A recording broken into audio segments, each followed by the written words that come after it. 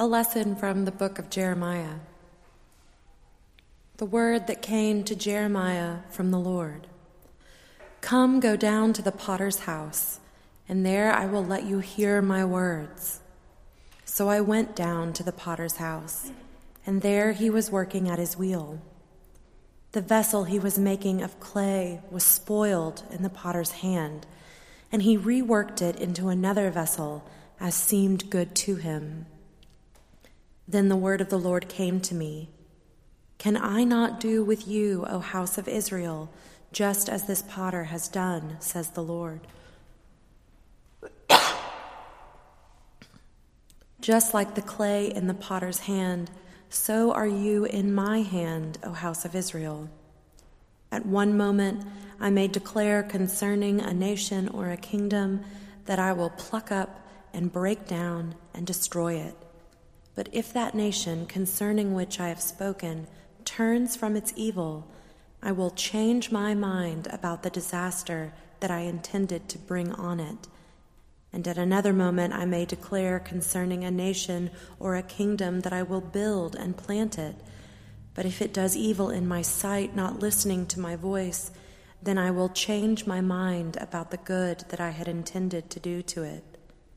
Now, therefore, say to the people of Judah and the inhabitants of Jerusalem, thus says the Lord, look, I am a potter shaping evil against you and devising a plan against you.